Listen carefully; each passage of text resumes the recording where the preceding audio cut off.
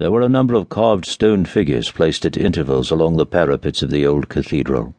Some of them represented angels, others kings and bishops, and nearly all were in attitudes of pious exaltation and composure.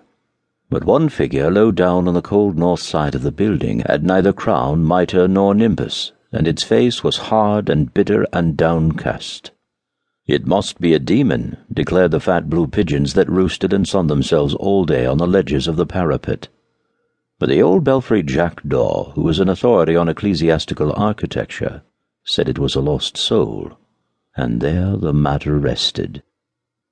One autumn day there fluttered on to the cathedral roof a slender, sweet-voiced bird that had wandered away from the bare fields and thinning hedgerows in search of a winter roosting place.